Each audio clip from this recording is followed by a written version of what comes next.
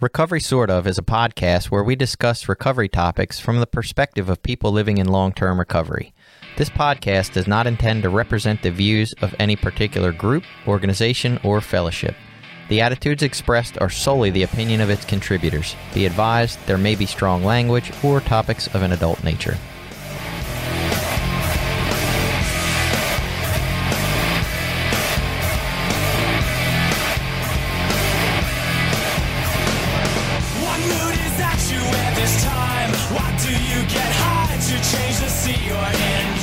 Welcome back. It's Recovery Sort Of. I'm Jason, a guy who has a job. And I'm Billy. I'm a person in long-term recovery. And I'm Caroline. I'm also a person in long-term recovery. And also super quiet. Gotta get you to yell in here.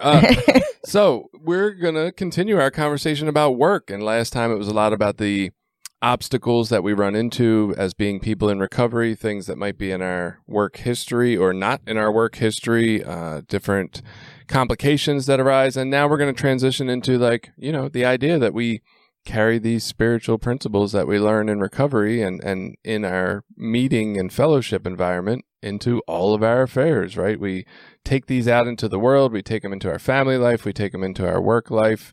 And today specifically, we're going to talk about what does that look like in our work lives, in our professions, right? We've probably all met the person who talks about the things they do at work at, before or after the meeting or during the meeting. And you're like, holy shit, that doesn't sound spiritual at all, right? You're taking materials from your job and that's stealing, right? We've all kind of been put onto that idea. I think when I got here, let's get real, right? When I got here, I had never really held a job for real. And so I didn't know what the hell to do with any of that. But I heard stories about people and they were like, well, you just take materials home. If you're a roofer and you need stuff done on your roof, you just take roofing materials home. And it was like, okay, cool. Like, that's how you do it. And then I heard other people say, yeah, that's stealing. Like, that's not how we live life unless you ask the boss for it or the owner. Like, that's just stealing.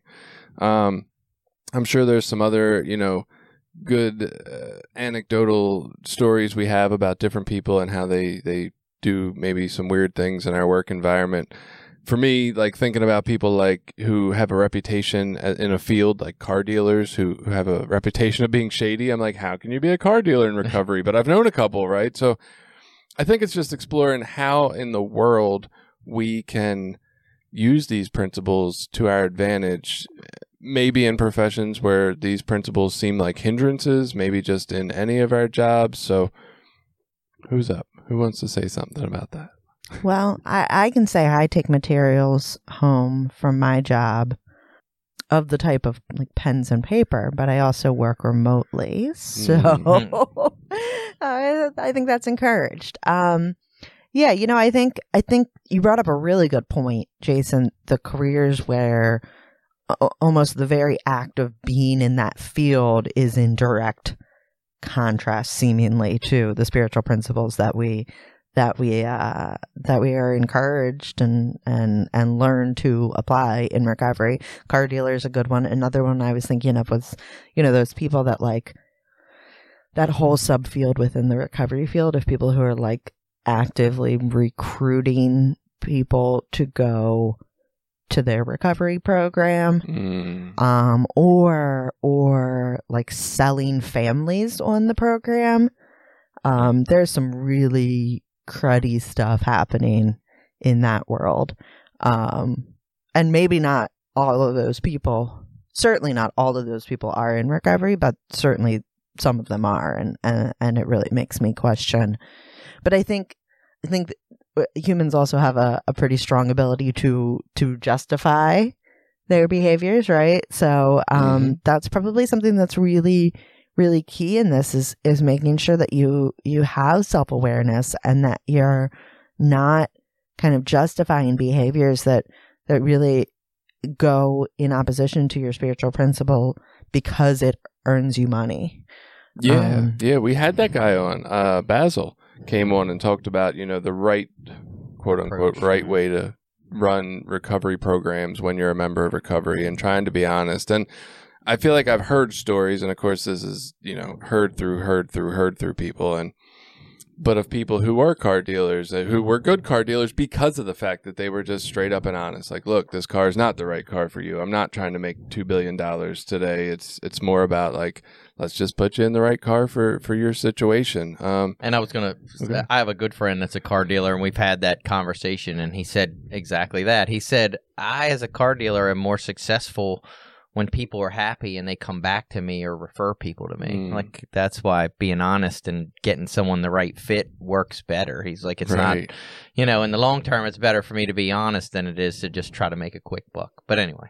It reminds me, when you were talking about getting people in recovery programs, this situation, there was a company, and apparently there was a big fraud lawsuit thing that affected a member of the recovery community around Baltimore. I don't know the specific names of the company or anything, but They had some deal where they were like buying light bulbs and getting churches and shit and old people to buy these. It was that was called bulbing. It's a big. So I have a previous sponsor that did that for a lot of years and made a lot of money, and he got out of it for the ethical part. He said, "Man, after years of doing that, he's like, I was making tons of money and I just couldn't do it anymore and got out of it." Yeah, I know a lot of people who were caught up in that. Yeah, well, so the thing that was going on while it was going on, the talk was like, hey, people who are being recruited to do this, who just stepped in the door of 12-step programs, right? They're new to recovery. They're just trying to find a job. This gets offered to them. They get into it. All of them kind of had that feeling like, this just doesn't feel right. And that's what happened with my previous sponsor. Someone offered him the job and he took it and he was good at it and made a lot of money. Well, but you have the people who have more time than you in recovery telling you, you know, they're your bosses, and they're like, oh, no, this happens all over the place. This is normal. This is just what we do. And then, like, feeling, especially if these people we talked about in the first work episode, if they have criminal backgrounds, if they struggle to get jobs and you have one placed right in front of you, like, it makes it hard to leave or to get out of, even if you don't feel like it's the right thing to do. And so I could see how people could get caught up in that. But yeah, I don't know. I guess one of those things, some things don't sit right with my, whatever you want to call it, spirit, soul, self. And I just don't feel like I could ever do that. Not to mention I hate making phone calls anyway, but yeah, it just feels so off. Like, why would you want to rape somebody of their money? Right. Take advantage of people. It's very weird. Yeah. So, you know, talking about situations where it does feel a little in opposition to our principles, I certainly encounter this at times at my work where, you know, I work for a corporation and I'm in management. And there are times where I will find out or know things that my employees that work under me are not supposed to know. And that always feels very awkward to me because I tend to be fully transparent. But in these very specific circumstances where it's like, you know, I know this, but I'm not allowed to tell the person this. I have to kind of talk about something else. Like, that's always a bit of a struggle for me. And I will tell you that I generally, I mean, I follow my company's protocols that, you know, there's certain information that is not intended to be, you know, disseminated down lower in the organization. And I try to do that still within the framework of my principles. So, you know, I'm not kind of outright lying. I just tend to avoid those subjects or skirt around them. But yeah, that is something that feels awkward for me. And luckily, that is not something that happens on a regular basis. I would say I encounter that kind of situation maybe once a year, if that. But yeah, that is probably for me that at my work, that's the only thing that kind of happens that can be in opposition to kind of what my natural instincts are or my values. But it is something that I encounter. Yeah, that's I mean, I just that feeling in general of someone telling me something and beforehand they're like, yeah, look, I'm going to tell you this, but don't tell so-and-so. And I'm just like, well, just don't fucking tell me. I don't have a hard time with it. Yeah, I'm not so curious that I need to know that at the cost of having to fucking worry about, am I going to slip? Am I going to do this? Like, I don't even want to. Just don't tell me at all. I'm usually good with it, but yeah, it puts you in a weird spot. Yeah, I'd rather not. And I've been in the same situation at work, and I'm going to use the phrase justify it. I don't know that it's justifying it, but I justify, knowing things that I'm not allowed to share with other employees or whatnot as I work for that company. I've agreed to do this job and perform these duties, and this is a part of it. And I have the choice to quit. If it goes against my morals and values, I can leave. But I shouldn't do a bad job at my job because I don't agree with it morally or ethically, or I just talk to my boss about it and say, hey, I don't know that this is the right thing to do, or this is why I don't agree with that, and then we figure it out. But, right. Yeah, but I still think following my duties as an employee, my responsibilities as an employee, for me, has come first. Now, it's never been anything overly ethical, It's not like some sort of whistleblower situation where there's terrible things happening. The water's tainted. Right. Yeah. Don't tell anybody. Right. So that might be different. But. Right. But I'm sure that is the excuse or the justification that people use when they actually are doing things that are questionable. Yeah. They can tell themselves that same thing. Well, this is my job. This is what I'm supposed to be doing. So it's like, what is the line? And I agree. I think that's the stance I take too, which is why I do it, because that as a person in management at my company, that is an expectation that, that I will at times know things and it's not for my employees to know. And it is in most cases benign. But again, that line, like, where's the line? Well, and to be honest, and this isn't a judgment or criticism of you, but it even sounded very much like a justification when you were like, well, I'm not outright lying. And I remember having a conversation with like a sponsor years and years ago where he was like, look, there's lying, telling false information. There's just not telling the whole truth, right? Like, that's part of lying. And then there's like these other forms of lying. So like there's lying different by omission. yeah. There's like different versions of lying. So like we can say, well, I'm not outright lying, but it's a lie either way. Like, yeah. I think the real test for me when I think about kind of one of the worst case scenarios of that potential situation would be if I knew, like everyone's getting laid off in a month, and I'm not allowed to tell them for a month until like the day they're laid off, and they're not getting severance, something like that, where it's like a really extreme impact to their lives. Right. And I know about it, but they're not supposed to know about it in advance. And knowing about it in advance would allow them to prepare and find another, like that. That would be the real test, because that would be very hard for me. But again, the expectation would be that, if my company says don't tell, then I'm not supposed to tell. That would be a big struggle. I was thinking, I come out golden on the side of this. Therapists don't have no reason to lie. We're always doing spiritual principles. And then I realized that's not true, right? So a lot of insurance does not cover couples or families counseling, right? And so the way to get around that is to see one person and code it that way for insurance to cover it, and then just see everybody while you're doing that. And that's a lie, whether, no matter how you want to look at it. But I think there's a lot of therapists who would say, well, that's a lie because our system's fucked up and we want to make sure these people get the help they need. Like, family and couples problems are real and are affecting our world, and they need to be addressed. And so we need to have this covered by insurance. So I don't know. Like, I feel like that would be viewed by people in my arena as a justifiable lie. Like, it's, yes, we know we're lying, but the point is we're lying for a purpose because the system's fucked up. Right. So does that change how we view, like, carrying out a spiritual principle? Like, so it's interesting. I have these conversations with somebody who follows more Buddhist practice versus like 12-step practice, I guess. And like 12-step is like, oh no, you just follow the spiritual principles no matter what. That's just how you do it. You're always honest, period, right? Even to the detriment of fucking people. And Buddhist practices is like, well, what's your intent? Well, if your intent is good, then it really doesn't matter what the fuck you're doing, honestly. Like, if you lie to save someone's life, fuck it, you lied to save someone's life. That's great. The intent was awesome. The ends justify the means. Right. So that's an interesting perspective too. I don't feel like we have that in 12-step world. Like, we don't talk about, oh, well, if your intent was good, that's fine.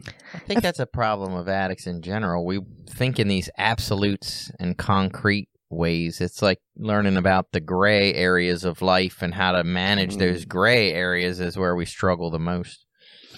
Yeah, but I do think, even though like technically our program is like never lie, I've had numerous sponsors over the years that have told me like, no, in that circumstance, it's okay. So in like actual practice, I think that always feels weird. We have a rigid. saying that's fake it till you make it. That's a lie. I don't think that's a lie. I don't see. That's funny. I always look at that differently. I always think of fake it till you make it. It's not like lie about where you're at. It's just act as if. I'm going to act as if I believe that things will work out, even if I technically don't yet. And we'll see what happens by just acting like they will.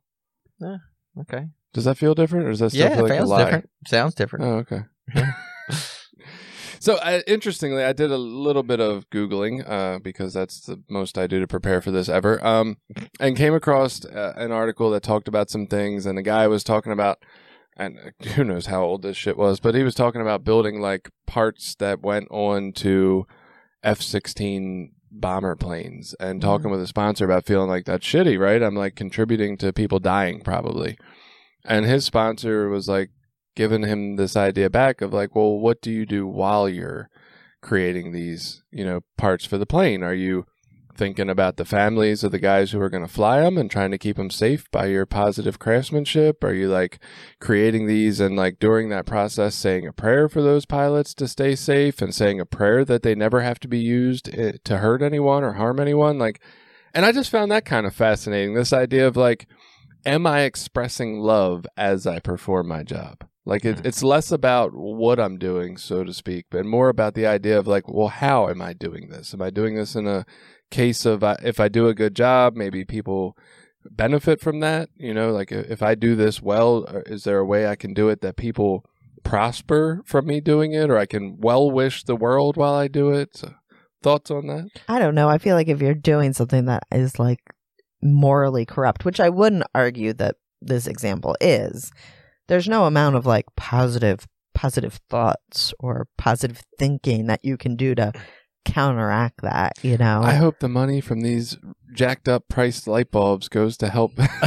Well, I took a little different understanding of what you said, which fits for my situation. Is that like when I do my job at work, I manage a heating service company, and I try to think of, well, how would I want to be treated if I were the customer? How do I respect people that we're doing business with? How do I honor them as individuals? Like, these are people that are working, giving their hard-earned money to our company. And, do we just look at every opportunity as a way to take more money out of their pocket? Or do we try to be fair and honest and respectful of them?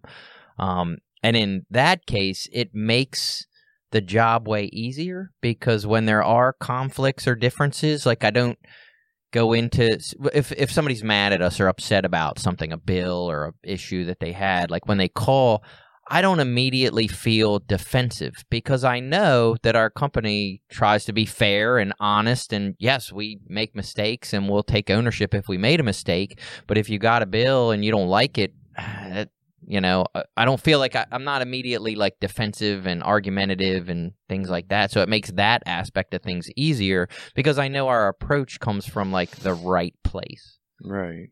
What about you? What do you think? How does that affect you? I don't know. I come back to, so a few years ago, I remember trying to get my husband at the time into treatment. And I had called, or detox or something, and I called Mercy Detox, and they only apparently take people that don't have private insurance. And so they put me in touch with what I found out was one of those like selling recruiter people. And I ended up on the phone with this person. And I mean, the things that this person was saying to me were shocking for someone in recovery, like literally telling me that like if my husband attended their program, he would be guaranteed success. And if he didn't, then, he was guaranteed failure. And as someone in recovery, I can know that is BS. But when I think about the families that don't have my background and knowledge, like to know that they're being told this stuff felt like morally reprehensible. Yeah. So then if I think about that person then being like, oh, but while I'm saying this absolute garbage to take advantage of people, like in the worst times of their lives, but I'm putting positivity and love out there. Mm-hmm. It just doesn't. It just I doesn't. think it has more to do with coming at things from a spiritual place, you know. Right. But not, can but what you? that person is Right, doing is can- not that. Yeah. And that's so I'm thinking of kind of those worst case scenario Yeah. careers where it's like there's just really no way to. You can spin it in your head, and I'm sure they do. But there's really no way to like line that up. Like that just doesn't. Well, the and math doesn't work. Sure, I mean, we all know people or have had experiences where people are living against the values and morals that they seem to have, you know. And I hate to use this, but it's like having affairs and things like that. Like we've all known people that do those things, and it's like if you ask them, they know it's wrong and they know it's not what they should be doing. And when they share, they don't share about those things, but then The payoff. that's what they're doing. And it's like, Mhm. I think it's easy to fall into that with work as it is in relationships, you know, because there is a value of work to making money, being, you know, quote unquote successful, which in a lot of careers means making money or having the highest sales or getting the most people in the door, you know, whatever that means to be successful. And then you're getting that positive reinforcement from your boss or the people in your company, or you're honored with a fucking award. Your bank account. You know, yeah, I got the most people into treatment this month. I got a bonus of $5,000. Like, you know, those reinforcements help you continue to justify and rationalize, well, it's a job and they're going to go somewhere and might as well get them here. At least we have a good program, or I think our program's better, whatever. You know, it's tricky.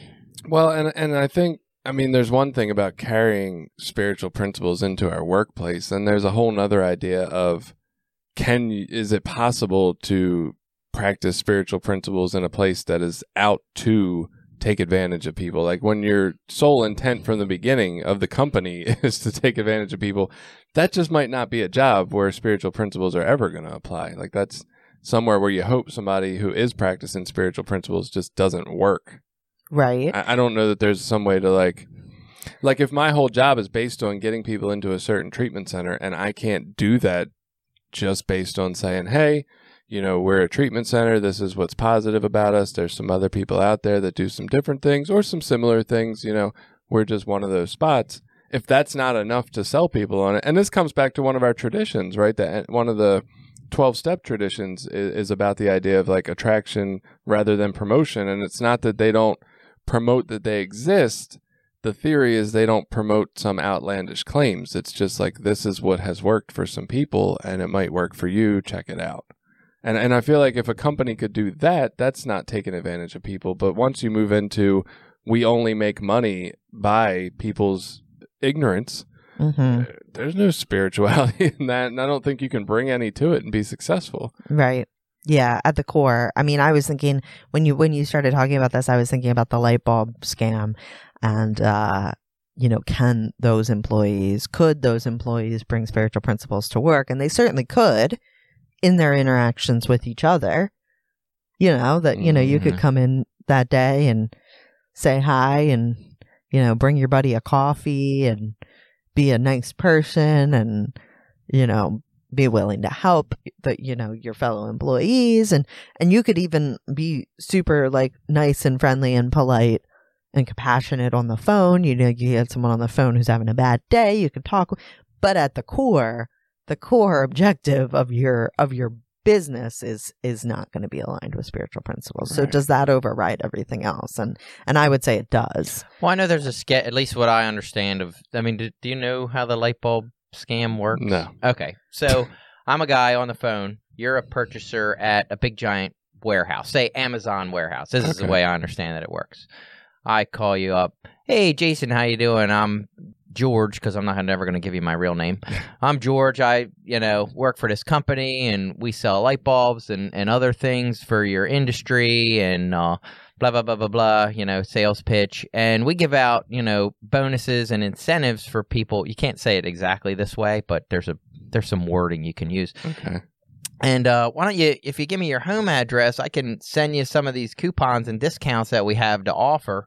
And then I would send you like $50 or $100 gift cards to, say, Outback Steakhouse or whatever to try to bribe you to buy light bulbs from me, then you're getting a kickback to use my company to buy your light bulbs. And I'll send you light bulbs, but I'm going to send you whatever the T87 bulbs that you can buy at Lowe's for whatever, $100 a case, but I'm going to charge you $400 a case for them. So there's a skirting around of like, if we never talk about price and I just bribe you into buying from me, then I can sell you 50 cases of light bulbs at $400 a piece. And then I just go to Lowe's and pick them up for $100 a piece and ship them to you. You know what I mean? So it's unethical. Like the way I understood it works, and they may be ripping off little old ladies, but the way I understood it worked is the goal was to get these big corporate accounts where someone in purchasing is not in connection with the actual guy who's making the purchase, and then these bills just get sent in with a PO that just gets paid and nobody's ever questioning anything. Yeah, so that's the way that scam kind of works. I don't know the version that was happening down in East Baltimore. Your sponsor wasn't probably working at that company? No, he's been out of that for a long, long time. So the company that was in East Baltimore, I think it was worse. So my husband worked there for a couple of weeks, a few weeks maybe. And I have some friends that were involved in all of that. And it was preying on smaller businesses where, especially churches, where, things are a little more mismanaged. People aren't always like super aware of like what's going on, or, their primary purpose isn't to be a business, right? So they have less stringent business practices. And my understanding was the salesperson would call up and act as if a sale had already been made and say, can I mark, okay, it's time to renew. Can I mark you down for another 100 boxes? And that person they're talking about probably doesn't really know.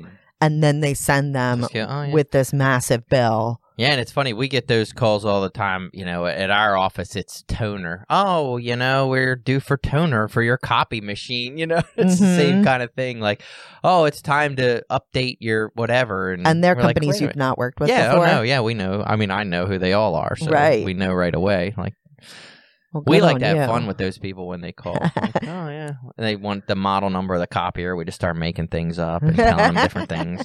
It's fun. It's a DICK69 version. Yeah, right.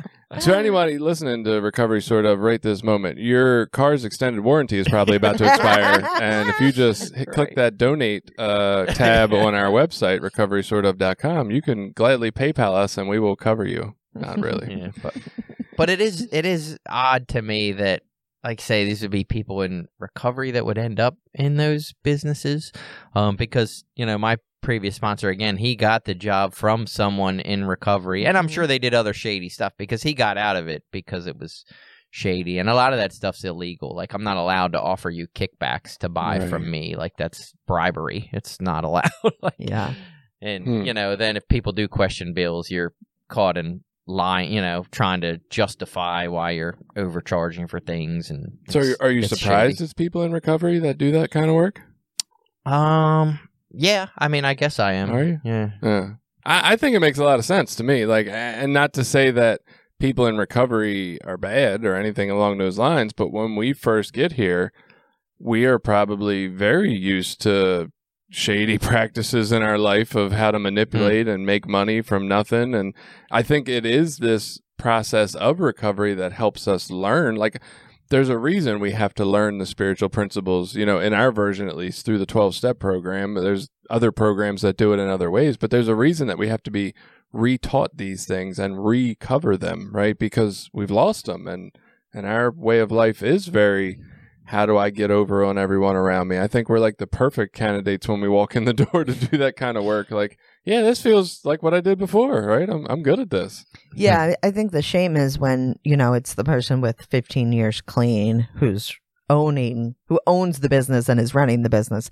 That's the part that is more disappointing than, the people that are working there with 6 months or something. Yeah, and I guess that's more what I meant, is that these are people in long-term recovery. Like, say, the guy that recruited, my previous sponsor was someone in recovery that had recruited him when he walked through the door. Right. Like, hey, you're good at talking to people. Why don't you come, or rip off some companies for me?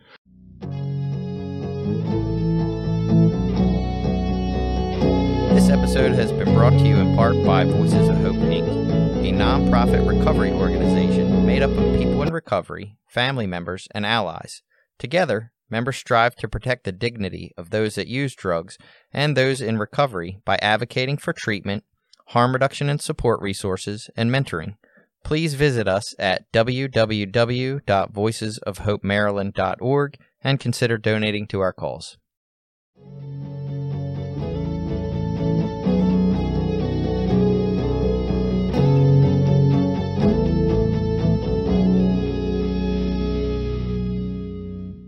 So to take this in a slightly different direction, what about instead of necessarily the work practices, right?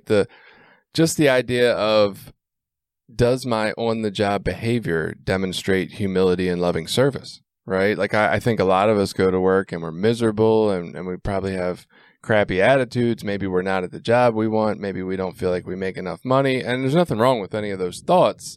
But how do we act on them while we're there? Do I just go to work and understand that, hey, somebody's paying me, maybe not enough, but they're paying me to do a service right now. And like, that is my job today. So I'm going to do it to the best of my ability. I'm not going to take extra breaks in the bathroom on my phone. I'm not going to take hour-long shits. I'm not going to I'm not going to, steal material. I'm not going to is it just, I'm not going to treat my coworkers with disrespect, right? I'm not just going to, and I guess I always look back to my own experience, like construction site work, like people losing their fucking minds and being angry with people around them or when mistakes happen. Like, am I just being I hate to just say just a good human being, but am I practicing these principles just in the way I carry myself and my attitude, right? Yeah, maybe I am tired and I don't really want to be here, but this is what people pay me to do and I signed up to do that.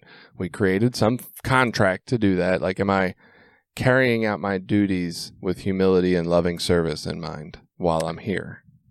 So in my recovery practice in my normal life, I've come to believe and come to experience that when I practice spiritual principles in my life, things get better than if I just try to manipulate and do the easiest thing in that moment. And I've come to have those experiences over and over and over again. It's like doing the right thing in the moment leads to better outcomes later on down the road. And that's been my experience at work. So, more recently in the last couple years, I've taken on a different management role, and I try to bring in a lot of the spiritual principles, that I learned in my life into work. Honesty, communication, like making sure everybody's getting what they need out of their job, checking in with each individual employee. Hey, how you doing? How you feeling? And I think overall that's led to a much better attitude that carries through to everyone. Like, people feel like they matter, what I mean? That they're not just coming in to punch a clock, and being able to create that, I don't know what you want to call it, like that sense of community and shared purpose and a shared vision within our service department has led to a lot of success. So it's like say, maybe, practicing these principles and just trusting that the outcome's going to work out the way it's supposed to. Right. That's been the case, in the last couple years. Yeah, I would say I definitely have brought spiritual principles and the practices I've learned in recovery into my careers and my jobs. And, it's paid off dividends for me. And I think it's paid off for other people as well. When I started where I work now, I didn't manage anyone. So I didn't really have as much of an impact on other people at the company as I do today. But certainly applying things like willingness and commitment and perseverance, things of that nature to just my job and my tasks really helped me to be recognized as a good employee and get the benefits of that. And now that I do manage people and I have a direct impact on other people's working life, which, let's be honest, I mean, we spend, unfortunately, in this country, we spend a good portion of our waking hours working. Yeah. Like, work ends up being a huge part of your life. 3-day work week. Yeah. 4 hours a day, 3 days. Yeah. I can't survive on that, but More pay. Double the pay. Right. I with my employees, I really try to make sure that they are having a good experience, because I believe that when people are happy and they feel appreciated, that's when they're going to be the most successful and the most productive. But definitely trying to, I don't view myself as their boss so much as like their coworker and leader, right? So yeah, it's leader's not a good word. Yeah, it's not my job to micromanage them or grind them down into the dirt if they do something wrong, or like my job is to enable them to grow and become better, not just in their job today, but for future jobs too. And I think that really pays off. And I do that through humility is like a huge one. Like, I take a very humble approach with my team in that I'm kind of always constantly seeking their feedback and like having them weigh in on the different things that they are involved in. Because I believe like 2 heads are better than 1 and Democratic. 4 heads are better than 2. And, like recognizing people's intrinsic value and worth kind of regardless of where they maybe fall within the organization. But that all pays off for me too, right? Like, I when I have a team that's happy, they're doing better work. They're, rating me as a boss or a manager, as a leader better. So that's getting me recognized further up in the organization. But it also it sits right with me. And I'm really fortunate, and I think you guys can probably speak to this too, that like after having been in this program for many years, number of years, I don't know how you want to quantify. I mean, we're all over a decade. So that behavior, that way of treating other people does become second nature. So it almost is just my instinct in many cases to behave that way with my employees, because that's how I've learned to behave with humans, with people, Yeah. I think the 2 heads are better than 1 principle is applied in the porn arena too. We mentioned that's nice to go there, Jason. Yeah. That's lovely. So we mentioned like angry at work or cheating on your contractual obligation by taking too many breaks or too much time on break. But like also one that came up for me is gossiping, right? Like how am I living at work? Am I frustrated by someone else's lack of performance or job performance, and I'm approaching them and talking about it like humbly and lovingly, like, hey, look, when you do this, I feel like it makes my job harder, and I really wish we didn't work this way? Or am I just going behind their back and talking to everybody else about how much they suck as an employee and how much I hate them? Because I feel like option 2 is probably the more common option. And I'm not talking about for everybody else. I'm talking about for me. Like, I have done that at jobs in my life. And, so there's these little ways. And I think these examples that we don't think about sometimes, like gossiping is a huge thing in a work environment, right? A lot of people talk about their work feels like a soap opera. I know we don't talk about soap operas much in 2021, but I grew up with them. So, just what attitude am I carrying into my work, right? Is it the same attitude I would carry into my family? Would I just talk behind one of my family members' backs instead of, well, maybe I would, right? I don't know, but maybe that's also something I want to evaluate. How would I handle it if I was being of service in the program or the fellowship that I'm involved in, right? Would I carry my work duties out in the same manner? Would I be just as excited about work as I am about putting on an NA event or taking a meeting into a hospital and institution? Like, what kind of vibe am I bringing to work? And I think you both kind of spoke on that a little bit. I don't know. That's one area that I struggle the most, and I will justify what I do by saying it's not really gossip. So what I will do is not go to like the other.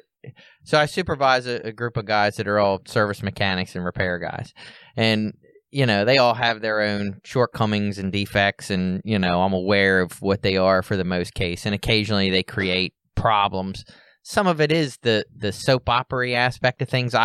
One of my responsibilities, I feel like, is to like squash that shit before it has a chance to, this guy said this and he did that and he was here, but he didn't do this and it made it harder for me, all that shit.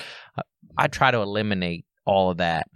It shouldn't ever get past me amongst them. But what I do to vent some of that is I have another guy in the organization that's like an equal level to me that I will call him and bitch and complain. And it probably is gossiping about, fucking this guy did this today and fucking stupid, But and I've justified it by being like, so there's no like direct consequence to that guy for that.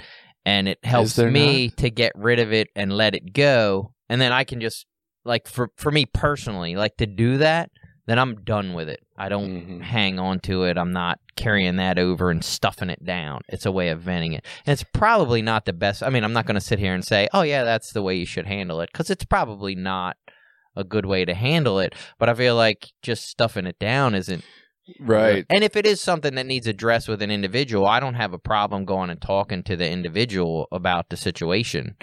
It's usually just dumb shit that it's like, aren't you a grown fucking adult? Do you really have to act like this in this situation? Like what? I would argue, and not really argue, but I would point out, for me, at least in my experience with those type of situations, the drawback or the repercussion for the individual is that I am continuing to spread a negative view of them amongst other individuals. So next week when they do something quote unquote dumb and the other manager has to deal with it, he's already coming in with this negative bias towards that individual. The last dumb thing they did that he would have never even heard about, but you had to talk about it. And the success I found in that is talking to somebody outside of the whole thing about it, right? So I still get the opportunity to vent. It's just to somebody who doesn't even know that person and doesn't work there and doesn't care. And that provides the space to not stuff it down and it doesn't come back and carry on. But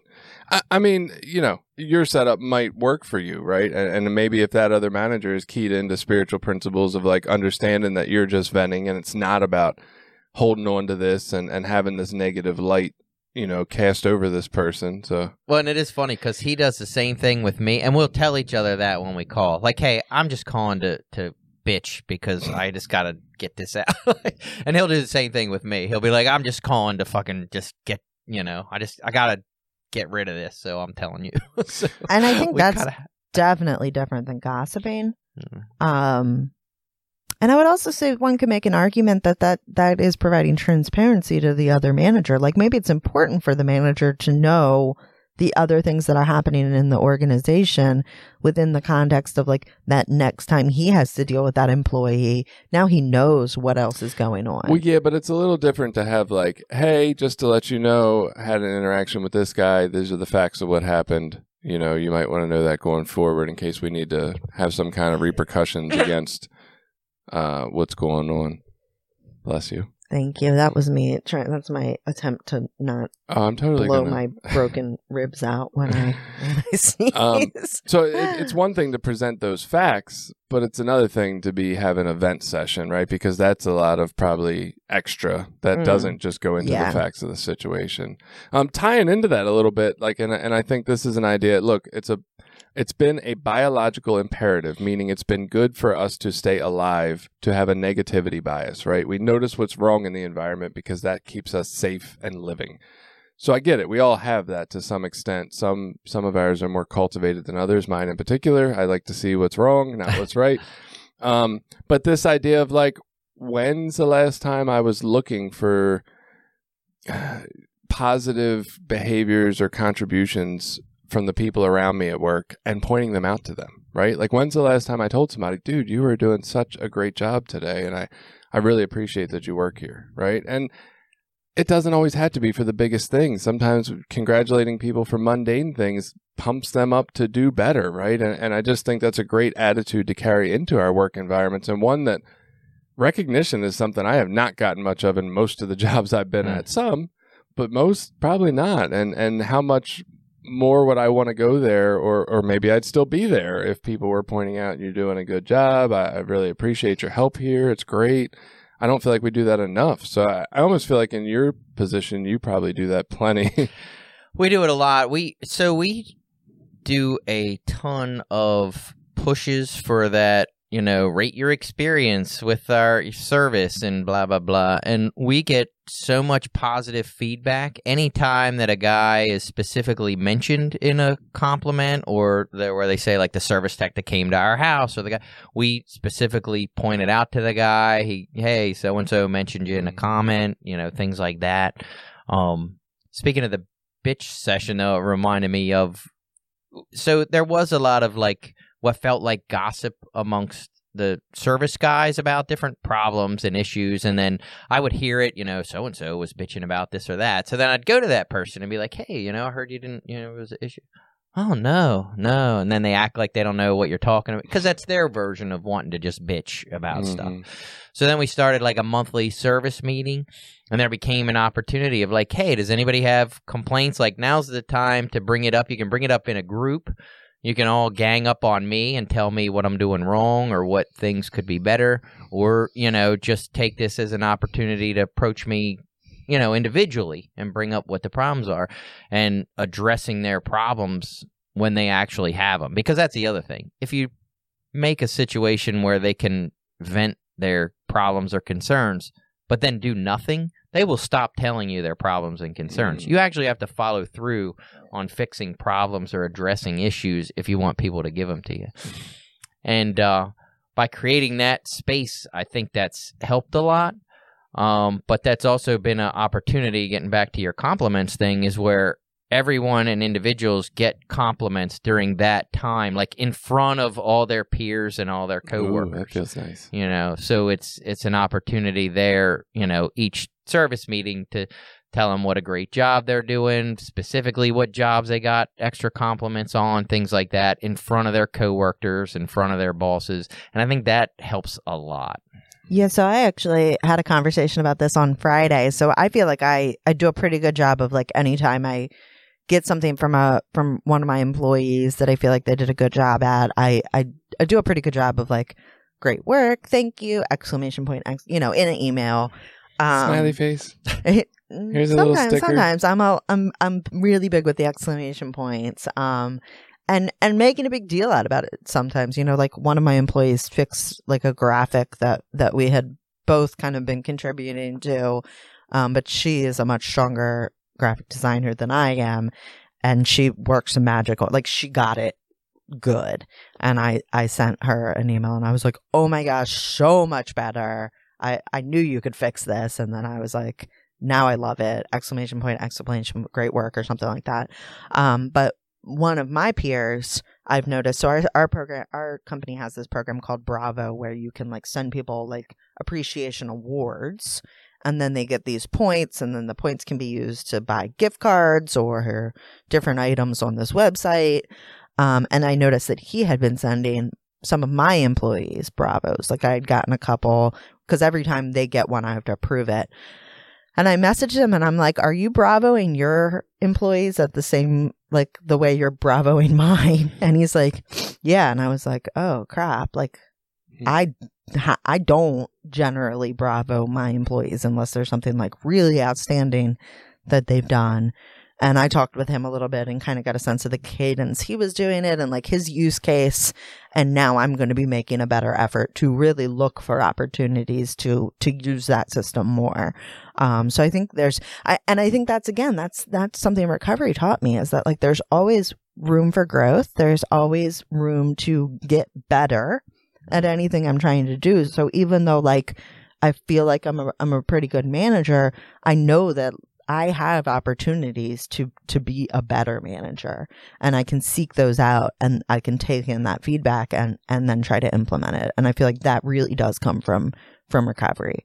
Yeah, being introspective and sort of, maybe not formally, but like taking an inventory of the situation. What things are going good, what things working well, what things aren't working so good. Right. I mean, and another, with the humility piece, another thing with individuals, just like say principles I've learned in the program that I can take into work is, certain employees, certain guys that work with me have stronger skill sets and weaker skill sets, and I can sort of honestly evaluate that and put them in better situations to succeed instead of forcing them to all be like, in a service industry, some guys are better at certain things than others, and I've gotten to know each individual guy instead of being mad that so-and-so can't do this or that so-and-so is better at that. I just try to put them in the situations that allow them to succeed. It makes my job a little bit harder, but it, in the end, makes it easier because then they're set up for success and they're not in a situation where they feel overwhelmed or doing something that they're not capable of. And,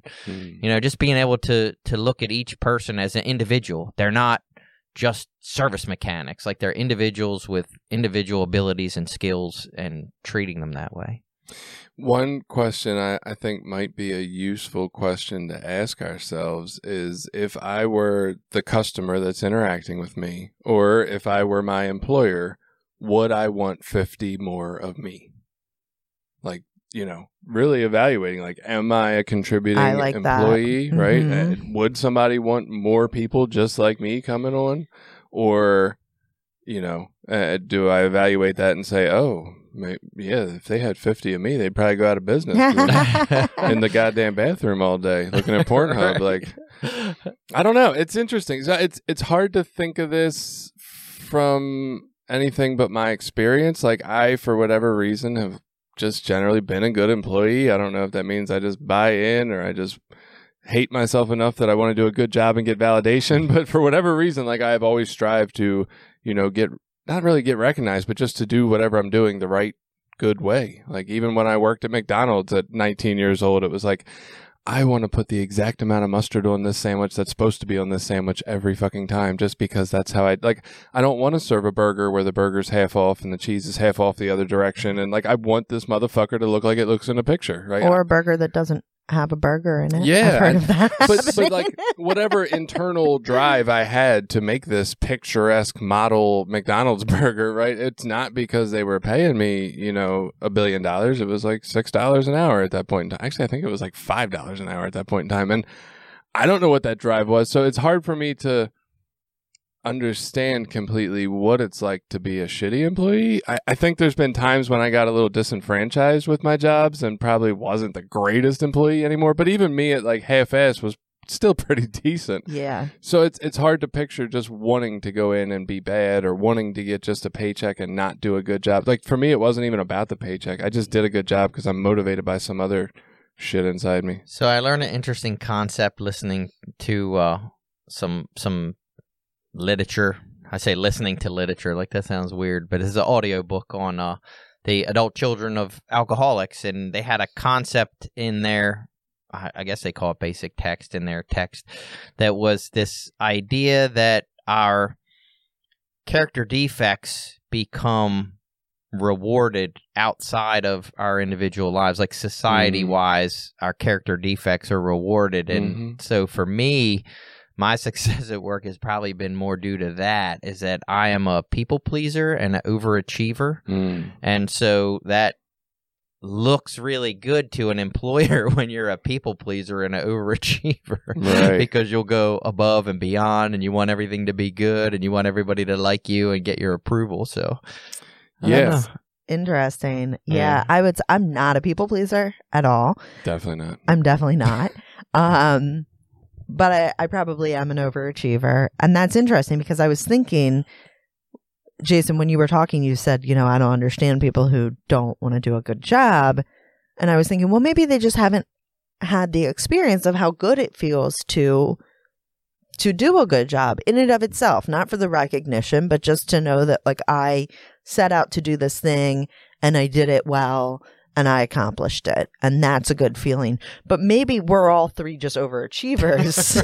And other people don't get value from that feeling. Well, I don't know. And I think what you're saying kind of ties in. We did that polyvagal episode that was about the different states of the nervous system and how it reacts to dangerous cues. Listen to it. It's kind of interesting. But maybe people don't get that reward, right? Like we have an intrinsic reward system that feeds us based on how it's programmed. And so whatever reason, we three seem to be programmed to the fact that like, you know, oh, doing good and people giving pats on the back. Yay, I'm a good boy, right? That's great. Other people might be rewarded by the feeling of doing nothing. Like that might be the reward. Like, oh, it feels good to not fucking do work. Yeah, I had a cousin that her job was to sit in one of those little tiny cubicle boxes in the city, and like she at a gas station, and she just managed the pumps at the gas station, handed out cigarettes, and she loved it. She would sit there for 8 hours and do nothing. Like that was great. Right. So everybody's programmed to get a reward in their own way, and that would make this trickier, right? That would make. But I think the question, like, what are my motives for doing my best at this job? Am I trying to get a raise? Am I trying to get promoted? Am I trying to get recognized? Am I just trying to feed this inner emptiness still just through work, achievement of doing a good job and being happy with it?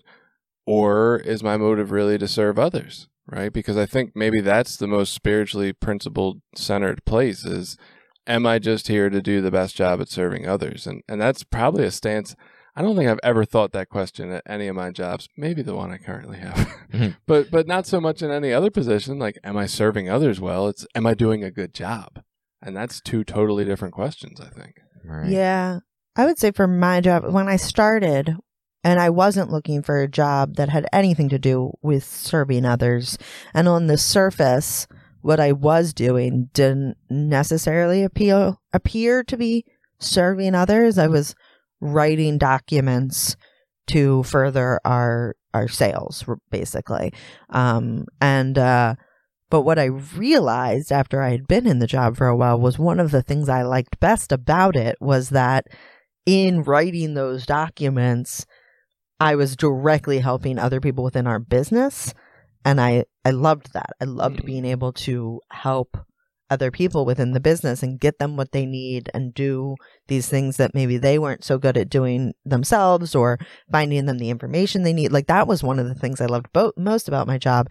And so I think there are a lot of jobs where it maybe doesn't on its surface. Like obviously, Jason, your job on its surface very much appears to be a job about helping others. Like right. That is what it is.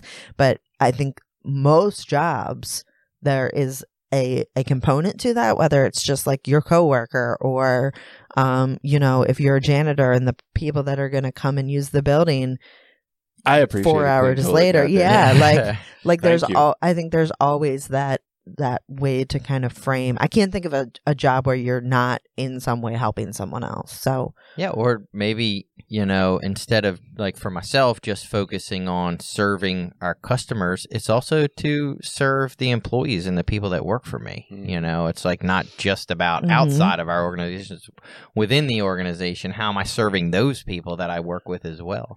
Yeah, the view of the customer is always right, is usually to the detriment of the employee that was dealing with the customer that might be out of order, right? Like, yeah, sometimes the employee messed up, but sometimes the employee didn't, and the customer's just not satisfied. And, a manager might step in and appease the customer is always right idea, but that kind of really invalidates the employee in that moment, right? So we need to have a balance of, stepping up for both of those people. Yeah, the customer is important and their feelings matter, but so do our people. And I think, at least for me, the last piece I had of this is like, can I carry the spiritual principle of trust into my work, that if I live in spiritual principles without manipulating the outcomes, it'll work out well for me, right? Can I trust in that idea that if I just show up, if I just live in these spiritual principles, do my best job for the right reasons of trying to help the world, will that get me what I need in life, whether that's enough money to get by, whether that's, a promotion or recognition that comes with that. Can I trust that? Or do I feel the need to like not trust and kind of manipulate the situation to get the raises that I think I deserve or things of that nature? I don't think you can always trust that within every organization or every job, but I think that if you act in those ways and you start to see that your contributions are still not being valued, or you're not seeing indications of the progress you're looking for, or you're getting to a point where you hate your job, that's an indication that, okay, it's time for me to make a switch. I mean, I really believe, like I said, like people spend so much of their life working. If you hate your job, you're going to be a miserable person. Like I don't think that there's a way around that. So I would encourage anyone who hates their job, figure out what it is you hate about it and find something, even if it's still not your dream job, find something that's not going to have that thing you hate. Well, and I think this kind of ties into that a little bit, this idea of how much we work. You've said that a couple times today. The people who are driven so much to do a good job at work that maybe they're not doing the greatest job in their family. And I don't know if that ties into how do we carry spiritual principles into our home life episode, or if that falls more into this or somewhere in between. But yeah, am I following this spiritual principle idea of like, yes, I've given my company their signed up for amount of hours, and now I'm going to go home because my day's over and it's time for me to be of service elsewhere. Like this idea that like I don't have to continue to go above and beyond for my job to the detriment of the other parts of my life that matter.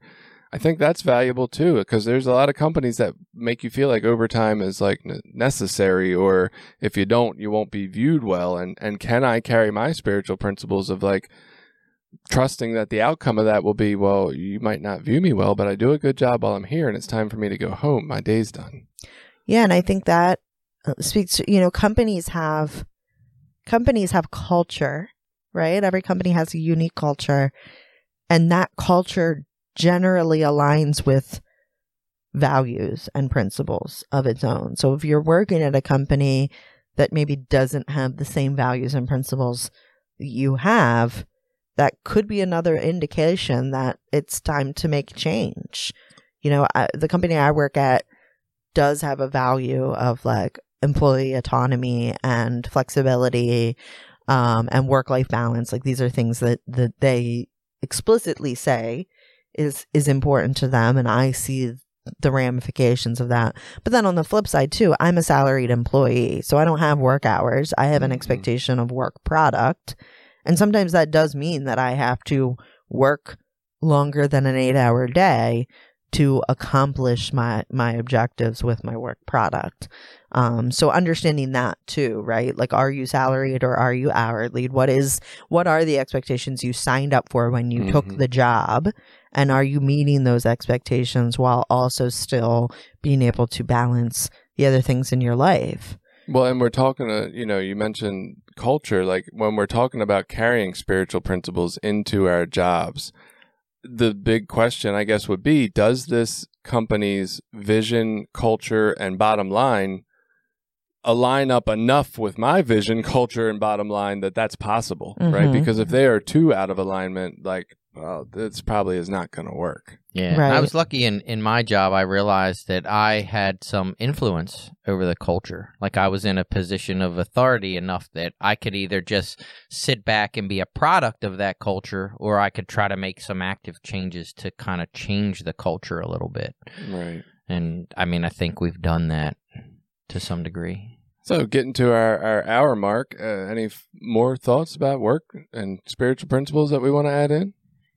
Just for me, I think working for a company that has shared values, or that I can live by the values that I believe in, it makes my life and my job so much easier. You know what I mean? I don't go home in these ethical dilemmas and things. And there was a time in my life where I felt like I was doing that.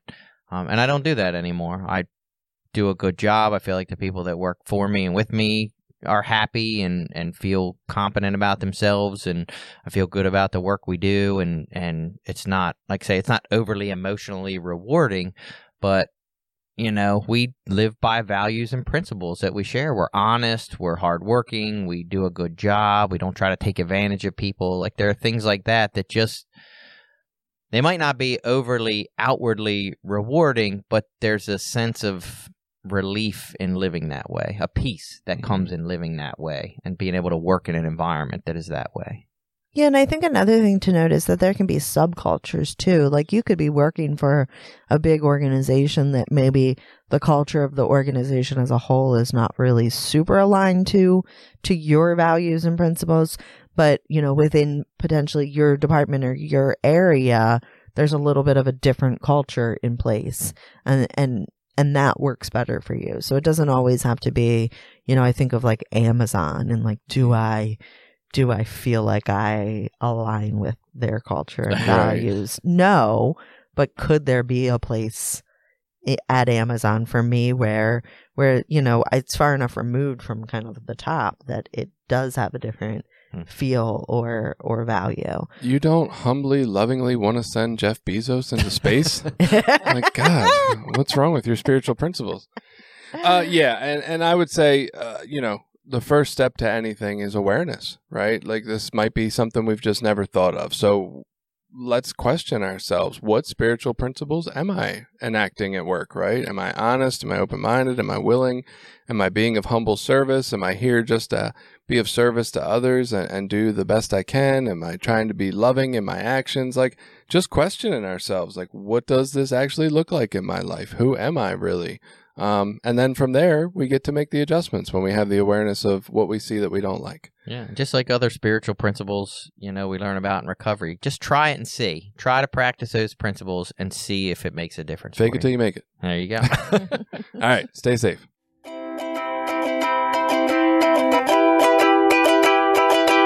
Did you like this episode? Share it with people you think might get something out of it. Check out the rest of our episodes at recoverysortof.com. Also, while you're there, you can find ways to link up with us on Facebook, Twitter, Instagram, Reddit, YouTube, anything. We're always looking for new ideas. Got an idea you want us to look into? Reach out to us.